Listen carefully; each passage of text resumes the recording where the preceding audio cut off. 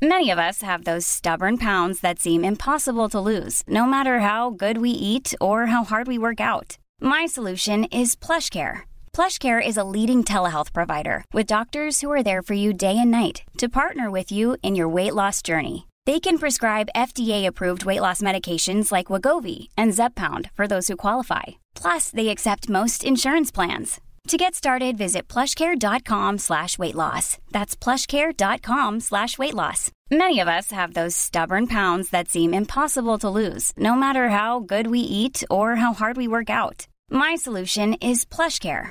PlushCare is a leading telehealth provider with doctors who are there for you day and night to partner with you in your weight loss journey. They can prescribe FDA-approved weight loss medications like Wegovy and Zepbound for those who qualify. Plus, they accept most insurance plans. To get started, visit plushcare.com/weightloss. That's plushcare.com/weightloss.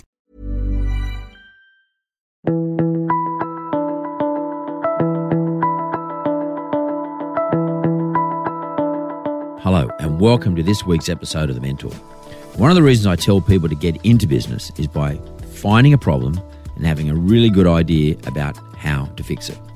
This week's guest did exactly that. He came up with a solution to a well-known problem. Alex Houseman is lactose intolerant and came up with an idea for a dairy-free ice cream company when his girlfriend made him jealous eating premium ice cream in front of him. That would make anyone jealous. So, the idea of Over the Moo, no end, just Over the Moo, was born. We're going to talk about their business model, their distribution model that's getting into Woolworths and IGA and Foodworks, and their future plans in the growing of the specialty food market. So let's get into it. Alex Houseman, welcome to The Mentor. Thanks for having me. You're welcome. Now, I had a taste of your Over the Moo. I've got what have I got here? The vanilla bean missing you. I don't know what that part is, but I tried that. I really got the vanilla taste. It's nice and sweet, not overly sweet. Glad to hear. The texture, everything, it just feels like ice cream to me. I'm not a big ice cream eater, but nonetheless, it worked for me. I can imagine kids would love it, and adults for that matter too. So, okay, we got a lot of people listening to this show, and a lot of people got all these great ideas, and a lot of great ideas come out of problems. So, give me the light bulb moment. What happened? So, Mark, like any Aussie kid, I grew up eating ice cream at any opportunity that my parents would give me. But as I got into my teens and early 20s, it just wasn't working for me. Whenever I would eat ice cream, I'd feel pretty terrible because, as it turns out, I'm lactose intolerant. And I suppose the light bulb moment itself, it was a Monday night. I was watching Game of Thrones with my girlfriend. We were sitting on the couch, and she was digging into a tub of Ben & Jerry's or Connoisseur or something like that, having the time of her life. Filthy. On the other hand, was left out. I had nothing because of my lactose intolerance, and so you just don't eat it at all. You don't eat ice cream at all as a result, or lactose type. I can't. It affects my stomach. It affects my head. I feel a bit lethargic when I'm lactose. When I've had some lactose or some dairy. So on this particular Monday night, the light bulbs switched on, and I said to myself, well, why can't we use a plant-based milk? There are soy milks and almond milks and coconut milks and all these other different types of plant-based milk to make a delicious sit on the couch and eat straight from the tub kind of ice cream. And I suppose, there were brands on the market that were providing a dairy-free ice cream at the time, but they were very expensive, and none of them were delivering that. I don't want to repeat myself, but that they weren't delivering that sit on the couch, straight from the tub, eat straight from the tub indulgence that I was really looking for. From there, I set up a little sort of workstation in my kitchen and played around with some different types of ice cream recipes and milks and so on. Settled on something I was pretty happy with, and then in the end paired up with a manufacturer down in Melbourne, and we were able to refine the product, and that was really the start of it. That's a common theme of people coming into the show. they sit around and, as you said, play around, like sort of turn their kitchen into a chemist store, and they start playing around with formulas. And then what they do is they pair up, though, with manufacturers. One of the things that seems to be the case here in Australia is there seems to be a lot of manufacturers who can actually not only manufacture this for you, but actually enhance the outcome as well. So in other words, they know what you're talking about. They help you along the journey. Once Absolutely. you come up with the idea and most of the basic sort of ideas about the formula, they refine it for you, and then also happy to produce it, of course, because they make money that way. Absolutely. I mean, they have a lot of the industry knowledge, a lot of the technical sort of know-how about how their machines and their setup might affect these particular ingredients that we use. They themselves have a suite of suppliers. No point in me reinventing the wheel.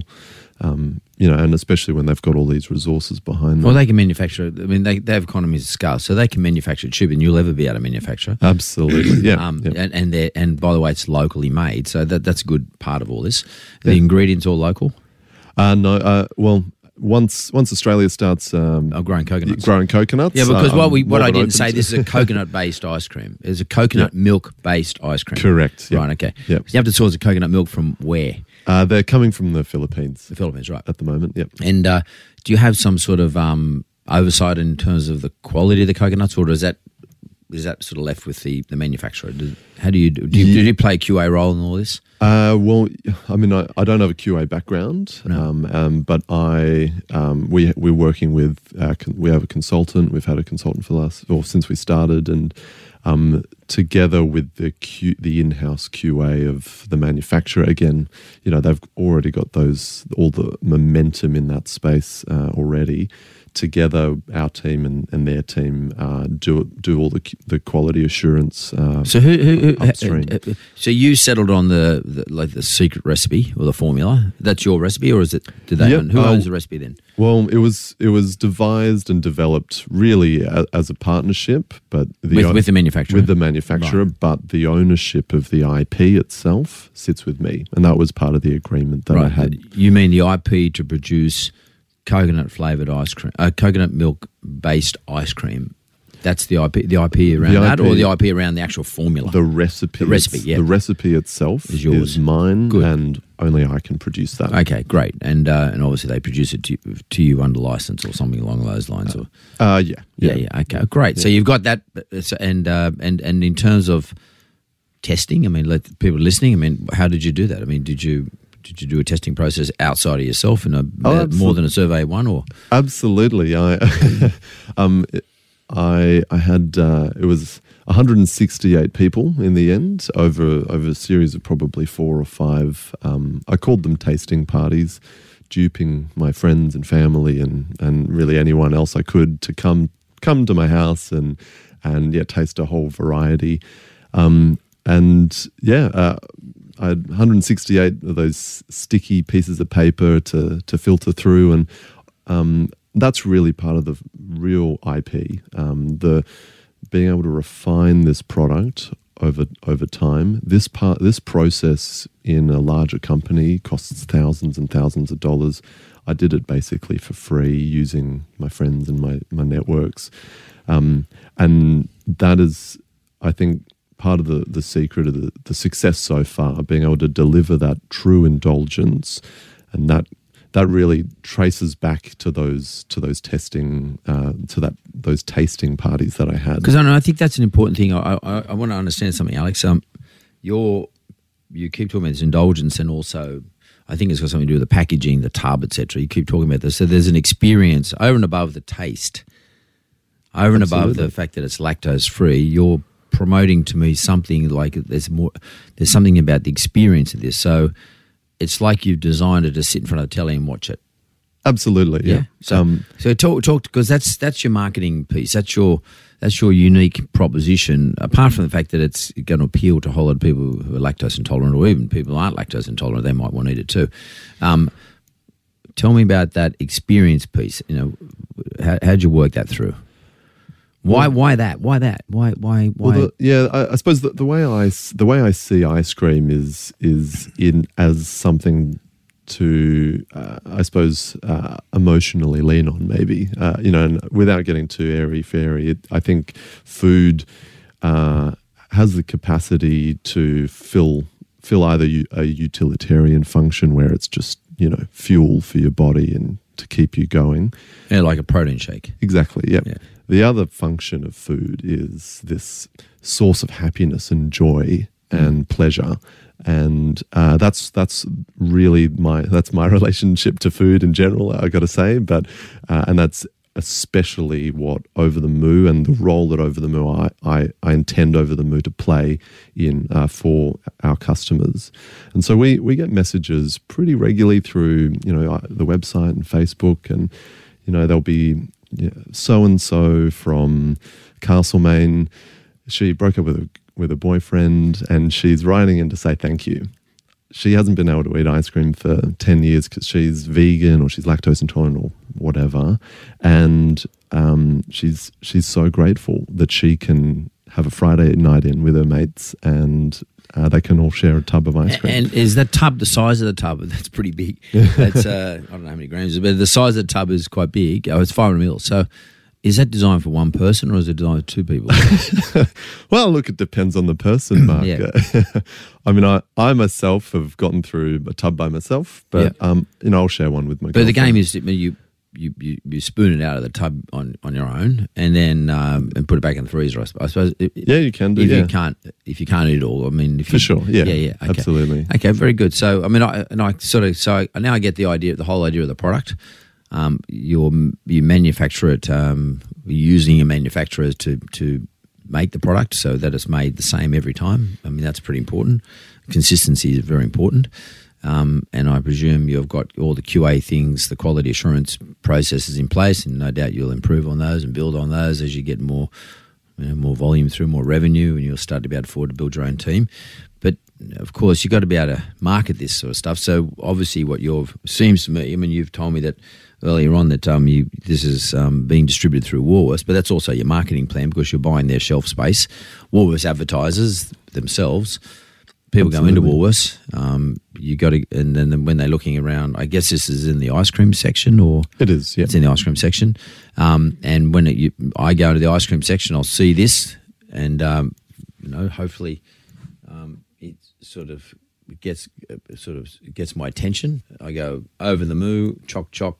Who's there? So I mean that's important. That stuff. That's by the way, that's on the front of your packaging for the chocolate one. How important? How's that worked? I mean, how important is this to draw people's attention on the shelves of Woolworths when there's another 100 products in the shelf? Absolutely. There are, I don't know exactly, but yeah, obviously millions of people who walk through a Woolworths every day across the country. I suppose, there's no better form of advertising or brand building or anything that you could ever spend money on than having amazing packaging sitting on a shelf. So, especially Woolworths shelf. Absolutely, yeah. Because, I mean, Woolworths do your advertising for you. They get people into the store. They're Absolutely. not advertising your product, but they get people into the store. Then it's up to your product to jump out of the glass window to everybody walks past or who's actually looking into that glass shelf. Absolutely, yeah. Is that your process? Is that your thinking? Well, I think there are multifacets to it. Tell me about it. So, I mean, just for example, I, as a lactose intolerant person, I might have been going into a Woolworths store, but for years I didn't even go down that part. I didn't even go down the ice cream aisle. It made me too sad. Because I couldn't buy anything, obviously. So I think, and that was really one of the big bottlenecks to the business. We knew that there were people out there who wanted this product. They just had conditioned themselves to believe that either it tasted terrible or it just didn't exist, and they weren't walking down that part of the aisle or that part of the supermarket. So how'd you get to them? So our major platform is really digital, just through social media, through Google searches and Instagram. Do people Google search dairy-free ice cream? Do they do. Okay. To the tune of a few thousand a week in Australia. Yeah, and we are the top hit for that now, which is another real feather in our cap. And how'd you do that? Yeah, it's I suppose a process of they call it search engine optimization. Yeah, explain it. How'd you do it? So just the way we link in all of, and we. To be honest, I'm not that involved in the technical side of it. But did you use somebody to do this for you though? To build your optimization? Well, my first ever employee was a marketing manager. Yep. To really take the brand and make it her own. And she's been absolutely magnificent and totally she's totally responsible for many of these huge marketing milestones that we've had. But I know just from a search engine optimization aspect, there are so many little technical tricks you can do. Like you name every single image file in a certain way to so that they will all pop up in your search. Or alternatively, you draw a lot of links to other websites. That'll boost your search ranking. If you're regularly updating the website, that again will boost your ranking. They're the basics. So you use all the tricks, all the search engine optimization tricks and games, sure, to get your product at the top of the list when people actually Google in dairy-free ice cream or whatever the case is. Exactly, yep. Okay, so, and do you use influencers on Instagram? Yeah, we've been using them really since the start. Who have you used? Do you mind me asking? In the early phase, there were a lot of foodies and especially within the vegan community, they're very tight knit and very clued in to what the new products are. I won't name any specifically, but many of them were very, very supportive. They just loved that. They genuinely loved. And how'd you find them? You just reach out through the platform that they're on, right? And would you say, how much is it going to cost me for you to be reading some of my? We had a policy of not paying for a single post for quite a while, yeah, and to this day we still really avoid it. For me, the priority has always been on the quality of engagement rather than the volume of the audience. So having that genuine attraction of whichever influencer and that genuine appreciation of the product, that in subtle ways and authentic ways comes through on whatever content they produce about us. And that in itself, I think, drives genuine engagement. And that, I think, is really the foundation of the brand. I think there are lots of alternative ways of building a brand with influencers where you do spend a lot of money, but I think often the return on investment is questionable. Without sort of sharing too much, we did go with an agency and go down this path, and they were pushing us into influencers where there were large, many thousands of followers, but it wasn't our audience. It wasn't authentic content, and it didn't have really a tangible uplift on sales. There's no point going to an influencer who's got a million people following them, but most of the people not even lactose intolerant. Yeah. They're going to go and buy, I don't know, whatever, some other ice cream brand, whatever the first one they see. Absolutely, yeah. And they might not be going for the luxury item. They might not be going for that. This looks to me to be, the packaging anyway, looks luxurious to me. Maybe, good to hear. Yeah, it does, compared to some of the other, the more, Cadbury's or whatever, not Cadbury's, whatever the other, I don't even know the other bloody brands are. I don't buy ice cream, but point being is all the stuff you normally see, Dairy Farmers or whatever it is, they don't look luxury to me because they're big tubs. They look like something you buy for a family of 10 kids, and they just give them a couple of scoops every night just to keep everyone happy when you're on at Batto Bay and Christmas time and holidays. Yeah. And it looks like it's priced that way. This looks more luxurious. This looks like it's meant for couples or, as you said, individuals who want to spoil themselves. Absolutely, yeah. Watching Netflix. Yeah, I suppose it's or Stan or something. Exactly. That's the territory. That's where it seems to go to me. That's just the gut feeling I got from looking at it. And obviously and by the way, it doesn't have to be lactose intolerant people. Coconut milk's good for you. So, and not just vegans either. It Absolutely. Can be anybody. I mean, I would have that. If I felt like ice cream, I wouldn't see any difference between me having that or a dairy-based one. It's more the taste and it's the event. So, the fact that it's free of dairy, that's great, but I'd still buy that anyway if I was going to have it, And we literally say on the tub, by the way, it's dairy free. Yeah. It's not the basis of it. Exactly. Yeah. So you want people to buy it because you want to say, come buy some coconut milk ice cream. Yeah, exactly. It's cool. It's exotic. People might think that. Right now, maybe if not in the Philippines, because they probably don't have too many cows there. They got more coconuts. Yep. Here we got more cows and coconuts. So it'd be great if we had enough coconuts in Australia to supply your coconut milk, because then you could sort of say it's an Australian-based product. Oh, big time. Yeah, absolutely. But we don't really have coconuts here, do we? Is that right? No, there are a few small farms, and I've sort of done a little bit of research on that, but yeah, there's basically nothing that's really operating at the scale and really to make it a competitive product. Yeah, from a price perspective, at the end of the day. Yeah. Okay. Well, let me. I got to ask you this question. Like, I don't know, how old are you? I'm 29. Okay, you're a kid. So how long have you been in this for? It's now our third year. Third year. So you stuck to this when you're 26 or something like that, around that territory.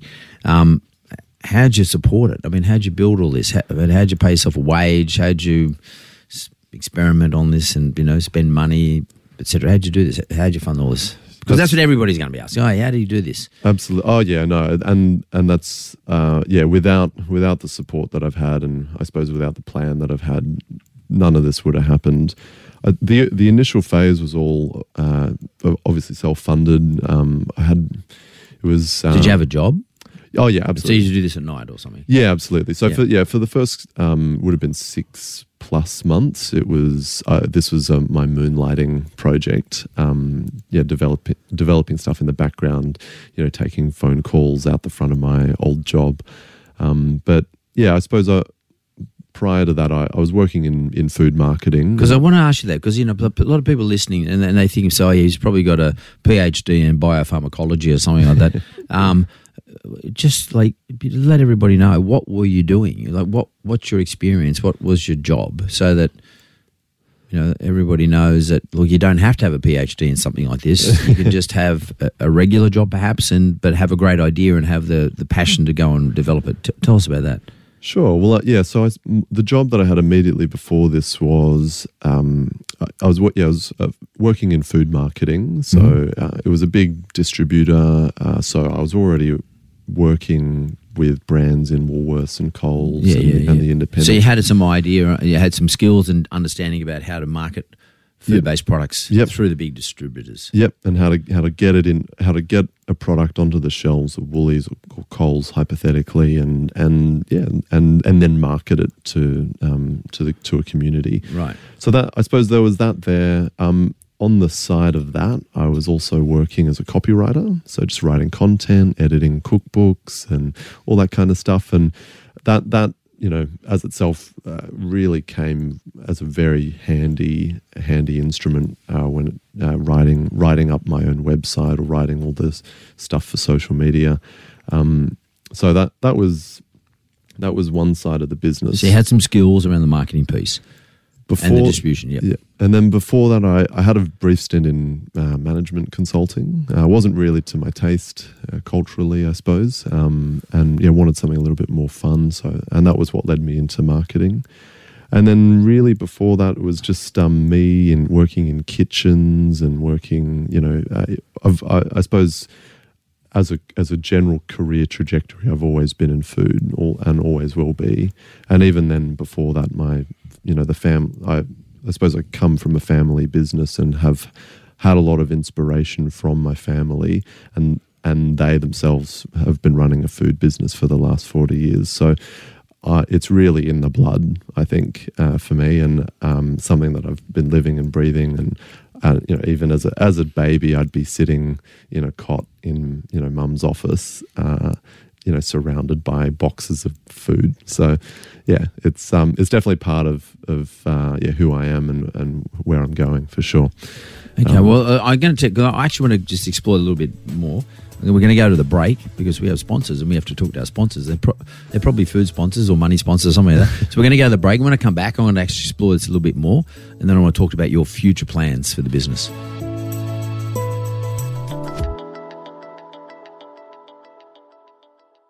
Okay, we're back after the break, and I want to talk to Alex Houseman now about Over the Moo, and that we've talked, not so much the product, but not even the inspiration, but sort of what is it that gets stamped on someone's DNA to become, let's call it a foodie who's actually producing their own product and marketing their own product and actually having a crack around it. So you said, Alex, before the break that, as a child, you sort of were working with your mum and watching her involved in the food business. I actually want to get a bit more of the blueprint around your emotion in food. I mean, how does that have an influence on someone like you today? I mean, take me back. I mean, what are your memories of it? It's actually, what are your memories of as a kid? I suppose. What's your background? Like, what are your parents? Where do they come from? Well, yeah, that's what I was coming to actually. So my dad's Sydney boy. Grew up out in Penrith actually, and mum's from Hong Kong, and they met at uni. But I suppose that. So your mum's Chinese? Yeah. From Hong Kong? Yep, Chinese from Hong Kong. Born in Hong Kong? Yep, but Chinese. Of course. Yep. Chinese background, right. Absolutely. And your dad's an Aussie from Penrith? Yep, absolutely. And so I suppose, the connection to food really, I think, largely comes from mum's side. Yeah. And I think this really goes for a lot of ethnic communities. Doesn't matter whether you're Chinese or Greek or wherever. But when you've left your home country, the way for you to feel your sense of identity is to gather around food, and family food, the whole thing. Absolutely, yeah. And so, by the way, it's interesting. A lot of Asians are lactose intolerant. Absolutely, to the tune of 98%. There you go. It's huge. So that makes sense. Yeah. So I obviously inherited that part from mum, alongside many other wonderful things. So it definitely is in your blood, not only food, but lactose intolerance in your blood too. Absolutely, yeah. But yeah, I suppose to come back to the family side, some of my earliest memories are sitting at these feasts, and there'd be noodles and whatever, just yum cha and all those things on a very regular basis, and it was always full of laughter and joy and happiness, and that's interesting because you've zeroed in on something that is like that: laughter, joy, happiness, luxury. Spoil myself, or spoil yourself with a tub of something that is sweet and tastes. In the case of the one I have in my hand, like vanilla, but it's also part of enjoying someone else's company as well. Like like when you eat something like this and you're watching Netflix or whatever it is, and you're with somebody else, it's the whole combined thing is an emotional experience, a big experience. Absolutely. And so it's funny how, you might not have a PhD in biomechanics or biopharmacology, whatever it is, but you have a PhD in the emotion that surrounds food. Absolutely. And you've been studying it since you're a child. Yep, absolutely. And that's really the mission, at the core of this. I want everyone else to have the same joy and pleasure from this product that I get myself. Okay, so it's not just a product or a transaction here. You recognise at 29, even younger than that when you started, but you recognised the importance of the emotion around the product. And of course, what you're trying to do is develop a message around that as well. Absolutely, yeah.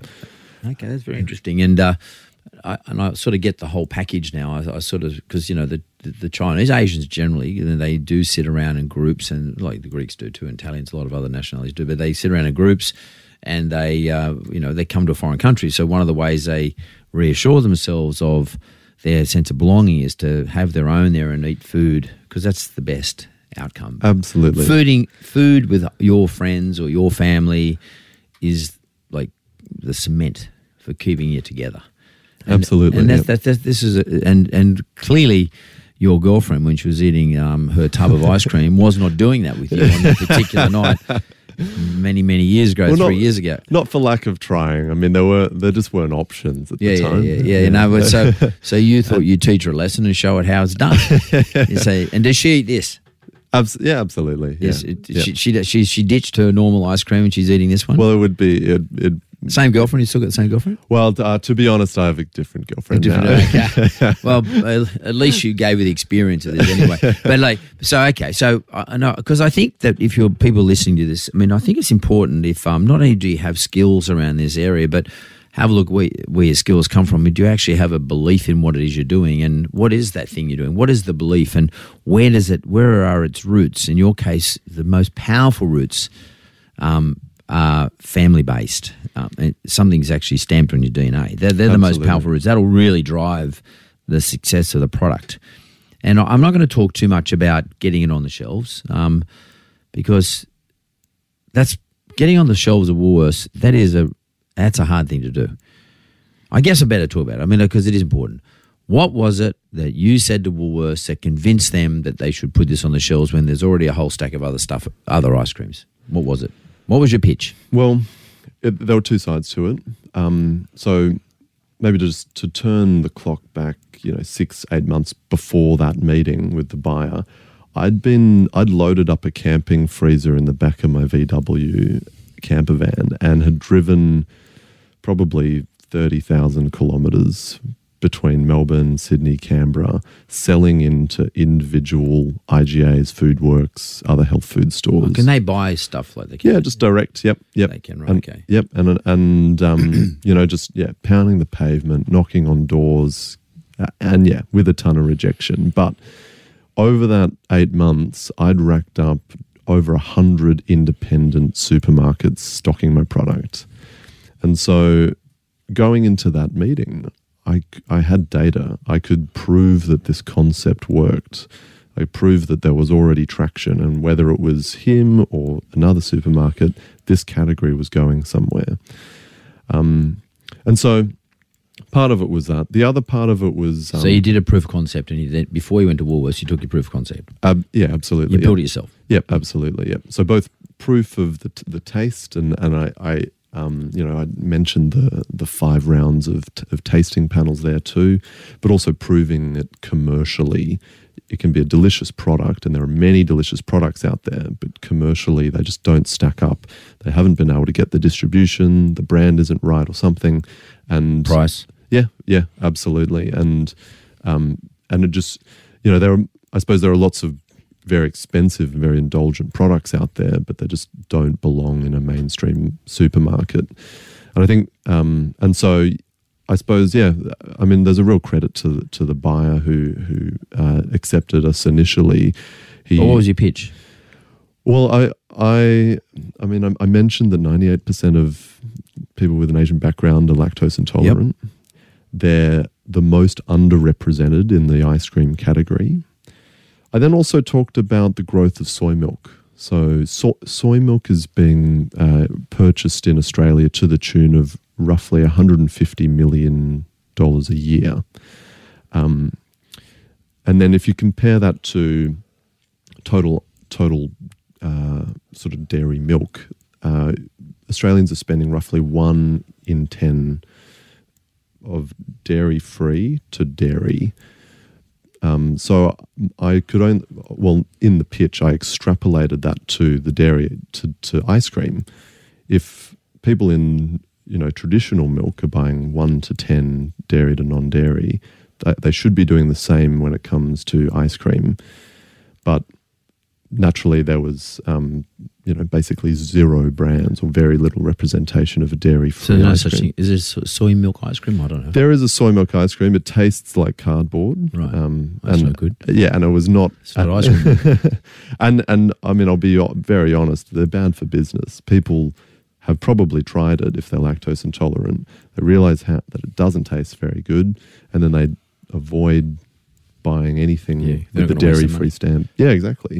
And so, that's been one of the challenges and the bottlenecks for us. So they copped that. They said, yep, we've got it, Alex, we like that. Yeah, absolutely. And then I suppose off the back of that, we had to really invest a lot of money into this. So in the initial phase, they gave us 100 stores. I had to deliver direct into each individual store. So consider at times I'd be delivering maybe $60 worth of stock. It cost me $20 to deliver the product itself. And then obviously the cost of the product itself, at admin, I was losing money on every delivery. And you did it yourself? No, that was contracted out like many other things in the business. Yep. I got a delivery contractor to do that across every city. So a lot of admin, it was a bit of a nightmare, but nonetheless, it was all that I had to do to prove to Woolworths that this was a product with a future. So I was investing in the category, investing in the brand, obviously my own brand, and then investing in their trust, right, and their confidence in my brand.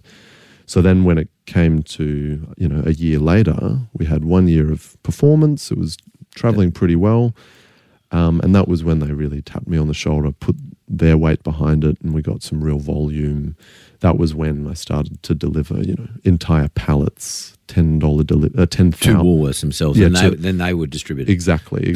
And that's where the economies of scale came in. Yeah. And my delivery costs just dropped, down to about 10% of what they used to be. Yeah, because you're only delivering to one place. Exactly. Yeah, or a couple of places, perhaps. Perhaps each state. One in each state. One in each state, Yep. So you weren't delivering to 100 places, delivering to one place, and what you were delivering to one place was enough for 500 stores. Exactly. Or however many stores are in the particular state. Yep. Yeah, so that's where you get your economies. But you had to go through that period of proving the business model. Absolutely. Yeah. And then how did you price it? I mean, in terms of pricing your product, where's it priced? Is it priced luxury or midstream? Yeah, we're up the premium end. So the way I see it, if I was eating normal ice cream, if I could eat normal ice cream, I'd probably be buying a Ben & Jerry's or a Maggie beer or a Connoisseur or something in that premium end of the town. And so partly because of the way the cost is, but yeah, we're looking at $10 a tub. So we're right at par with a Maggie beer product. And similar volume, amount of ice cream per tub? Absolutely. Yeah. Identical size and format of the tub. And then, and this is maybe a technical detail about ice cream. Any good ice cream needs to have roughly 15% or so fat. When it comes to ice cream, fat equals flavor. And it also equals cost. And so we pegged and we used them as a benchmark for when we were devising our own product, and we have very similar percentage of fat. And that's coconut oil. Yeah, coconut fat. Exactly. Coconut oil. Yeah, rather than butter fat or or animal fat. Yeah, okay, exactly. Very interesting.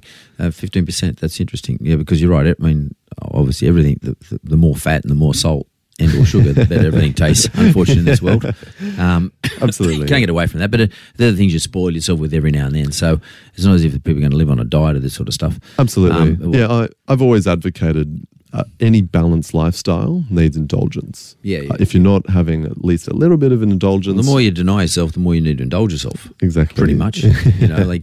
Or con yourself into the indulgence. No, and that's sort of that whole understanding the psyche of everybody is sort of very important as to what you're selling them, how it's packaged, how it's presented, what the message is, what the taste is, 15%, etc. Sure. And the pricing too. It can't be overpriced, but sometimes when you price something at a premium, people actually believe they're getting a premium product. That's true. Absolutely. They say, oh shit, that must be pretty good. Absolutely. Yeah. And there are I suppose academics out there have done research on this. They can prove that, and on a questionnaire, people say that something tastes better if you just say that it's more expensive. Yeah, no. Look, I know. I know it's like the old saying: don't discount a product just off of something free, because people don't understand discounts. They don't know. They don't get it. They don't think, oh, hang on, it's a discount to what? What's the benchmark? I'm getting cheated here somewhere. There's a con. What's the con? So you're better off pricing full and giving like the old free steak knives, like giving a set of steak knives along, because they say, I'm getting that for the price, plus I'm getting this. Yeah. It's better than say, I was just going to give you that, not going to give you steak knives, but I'm going to give you a discount on that product. So premium products, they can work very well, particularly if they're not you can't over premium, but if you just hit that right number, which is obviously what you're saying, you're hitting the $10, that works. So, okay, what do we got? How many? What's in your range? What do you got? So we've got our top sellers are caramel, chocolate, and vanilla, as per any other range of ice cream out there. Then I've got a few flavors which reflect my background, I suppose, and they're matcha and pandan and pecan. So yeah, slightly more exotic, sort of Asian focused ones. That sounds cool. We've got two new ones which I am not at liberty to share Mm-hmm. at the moment. I just got to keep you guessing. And then we've got a coffee and a mango as well. Already done. Yep, Already out there. Yeah, out there. Yep. And is it better for you to try and build your range, or is it better for you? At what point is it better for you to just say, okay, got enough of the range, I've got to sell more of what I'm producing, as opposed to try and sell, just keep producing exotic stuff, because you get economies of scale. I guess you can manufacture it much cheaper. It would cost you cheaper if you sold 1,000 tubs of vanilla, which means your margin's greater, as opposed to selling 1,000, 100 lots of 10 other types of flavors. Exactly. Yep. So where do you work it out? I mean, how are you? Or are you just playing around with it at the moment? Sure. Well, I suppose I'm not a big fan of those sort of general rules, but the 80-20 rule totally applies here. Yeah. 80% of our sales come from 3 flavors. Caramel, chocolate, and vanilla. Yep, absolutely. And But then why do you need the others? Well, I think the others are absolutely critical to the range. I think people come to Over the Moo because they want something exotic or gourmet or foodie or indulgent. And while, for every 5 purchases, 4 of them will be vanilla or chocolate, that 5th one is often what creates that excitement and what helps position the brand as those things: exotic, indulgent, and exciting. And so having that 5th purchase as a rolling exotic one, and we really want to keep churning out new and exotic. It's a part of your marketing plan, then. Absolutely. Yeah, you're building your brand and your brand message by producing cool, unusual stuff like a chili ice cream or etc. Absolutely. People say, "Wow, no one." But ultimately, what you're really relying on is selling lots of vanilla, caramel, and chocolate. Absolutely. Yep. And I'll share a story about this. The Pandan product. Is it actually Do you actually get the Pandan? Yep, from the Pandanus tree. Yep, from the Pandanus tree. In fact, I am not aware of any other Pandan ice cream like this in Australia. So we've really invented something pretty unique here. And I had to go to Malaysia. I had to go to the farm itself and see the whole way it's produced. But I brought the Pandan product into that pitch, that first ever pitch with Woolworths, not expecting with the smallest margin that it would ever get a ranging in any Woolworths store. I brought it in to sell a story. Over the Moo is indulgent, exciting, exotic, gourmet. And it was just a prop in that story. It was a way to sell that story. And then, I suppose surprise, to everyone's surprise, he actually took it on, and then we had to sort of fumble around. Backfill. Fumble around and sort out the supply chain so that we could actually fulfill his orders. That's I suppose part of it. It's very good because you're sort of playing with everyone's head, but I guess that works. And if you still sell 20% of your total volume into those categories, it's great. And you got to keep evolving. That's the trick. You got to keep evolving it and keep keeping everyone guessing. So you want to go back? You want people to go back and say, I wonder what the new range is. Absolutely. And do you capture your market? In other words, any data? Do you capture data on people? A bit hard, I guess, but data is really expensive, and a business our size, we can't really afford it. We've bought some stuff, and it's just very sort of crude sales data. And does Woolworths pump your data, because they have all the data, into say someone like the Data Republic, where they can access what they put into Data Republic as to what you're selling? The Data Republic, the big data library, the big data sort of gatherer. To my knowledge, Woolworths and Coles are under license with Nielsen or Aztec or IRI, the big data companies, and as a result, if you need sales data, you need to go to those guys. Yeah, can you access that? For a fee, of course. Yeah, you have to pay, right? Okay, because they're using your data actually. Okay, what are your plans? Tell me what your plans are from here. So I'm sure many other food businesses in Australia have come to this, but we've approached Coles. We're with Woolworths. We've got 500 IGAs, other independents. We're actually running out of places to approach. So the big plans for us are to start diversifying the business in terms of customers and start building the brand overseas. I suppose. Where's your market? I think for this brand, it is predominantly strong in an English-speaking country. So we're looking at the UK or Canada and New Zealand closer to home. The product itself and the benefit of the product, dairy-free indulgence, belongs in Asia. So I suppose that's it's a longer term view of the category and of the brand. I suppose we are looking for a partnership to access that part of the world. But in the initial term, we're just looking at sort of UK, New Zealand for ourselves. Yeah. So right now is you're trying to get your distribution into the UK and or New Zealand. Yep. Absolutely. So is that to prove that people other than Australians want your product? Is that, and that you can manufacture and deliver and do all the logistics? Is that you're trying to prove to the ultimate partner, say someone in China, that you can actually do this in other places? Was that your objective, or is it just increase your revenues? It's to be honest, at the moment, it's just to increase our revenues. I know for a fact that this product would sail well in the UK or Canada or New Zealand. It's just a matter of getting it there and having someone on the ground. I suppose, financing it is definitely a problem at the moment. Cash flow is always crazy in a business. You don't get paid. You spend first and get paid second. Absolutely, Because payment terms are, hard to negotiate with big organisations. Yeah, without sharing too much, it's been difficult. Yeah. I know it works. It's tough. Well, because you got to spend all the dough now, and you don't get paid up front. You don't get paid part. You get paid as stuff sells, and usually you got to wait a period of time. So because they're big organisations. So not only are they using your product, but they're using your cash flow to fund themselves. So they sell first and they pay later. Yep. It's a good business model from their point of view. but at the same time, they would say, but we're creating all the stores and we're doing all the advertising, so we've got a lot of upfront costs as well. This is true. And it's really a partnership between distribution and product producer and marketer, which is what you're doing. You're marketing and producing, they're distributing and they're marketing the distribution points. So they're getting the people flow. And your game is to make sure it's on the shelves and it jumps out of the shelf when someone walks past and or someone goes and has a look for it. Absolutely. They're the two games. That's how the partnership works. Yeah.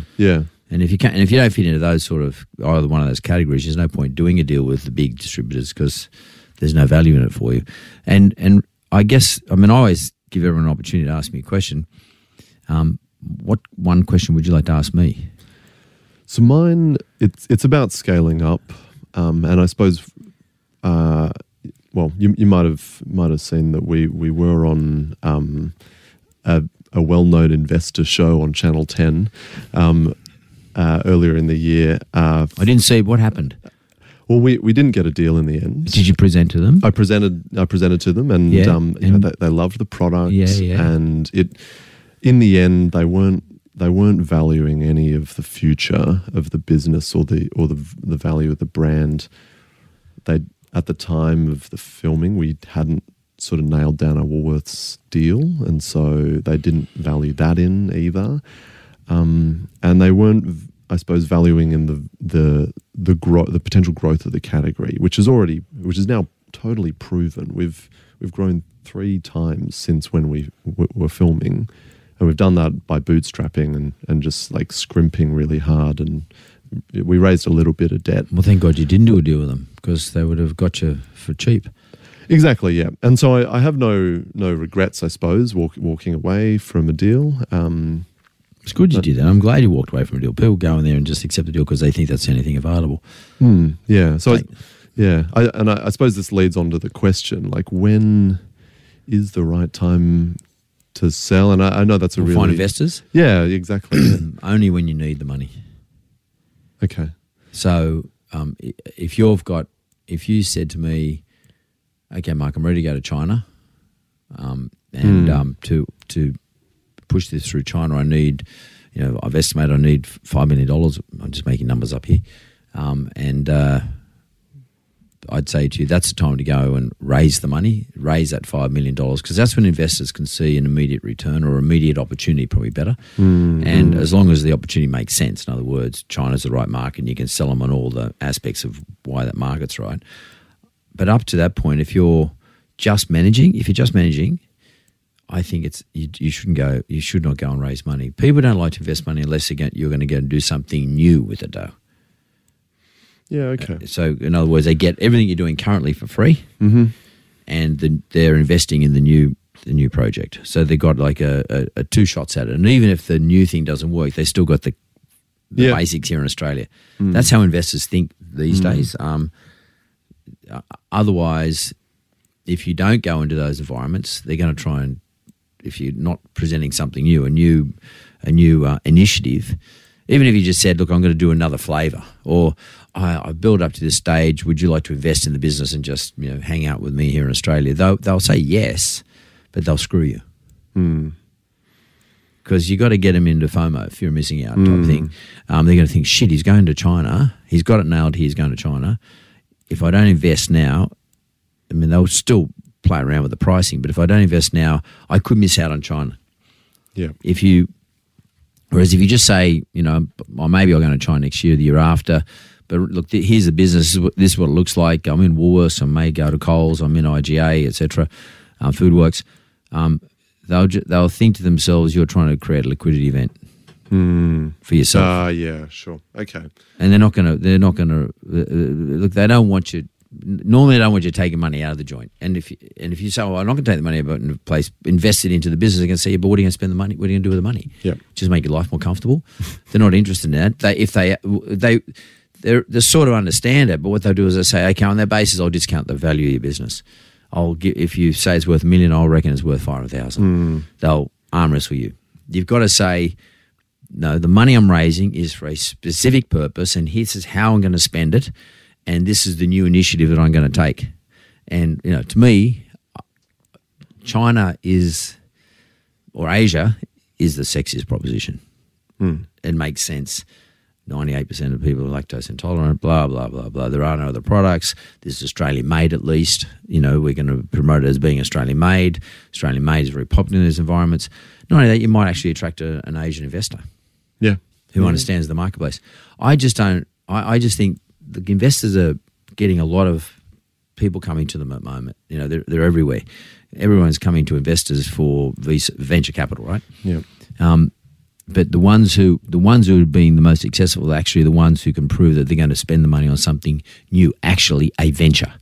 Yep. As opposed to, you've got a business now.